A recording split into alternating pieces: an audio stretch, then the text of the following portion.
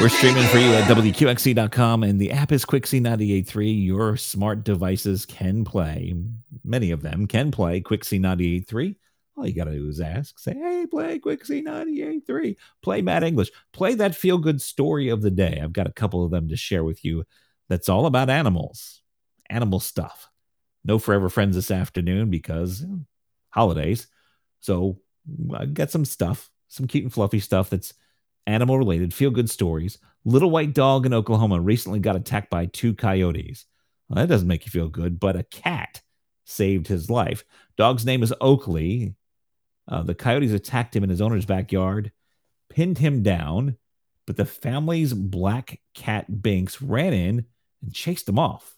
Out of nowhere was attacked by a coyote, jumped down and scared him off. Is the craziest thing ever. Thankfully, we had security cameras. We were able to go back and actually look to see what happened. It was inspiring to see just our little outdoor cat just jump at 2 coyotes that were attacking this little dog who she loves and run them off.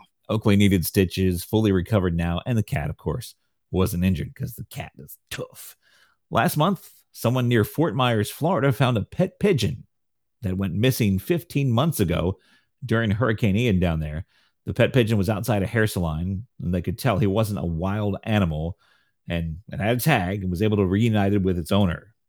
I was in the back getting my hair colored, and Jennifer told me that Tammy was out here because there was a bird trying to get in the building. The client grabbed it and held it up. Called him to see if he was missing a bird, and he said it had been missing since the hurricane. You know, we called that our little Christmas miracle. Yep, the Christmas miracle. The pigeon got back just in time for Christmas.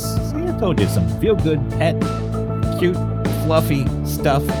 What could be better? How about John Mayer now on Quixie 98.3?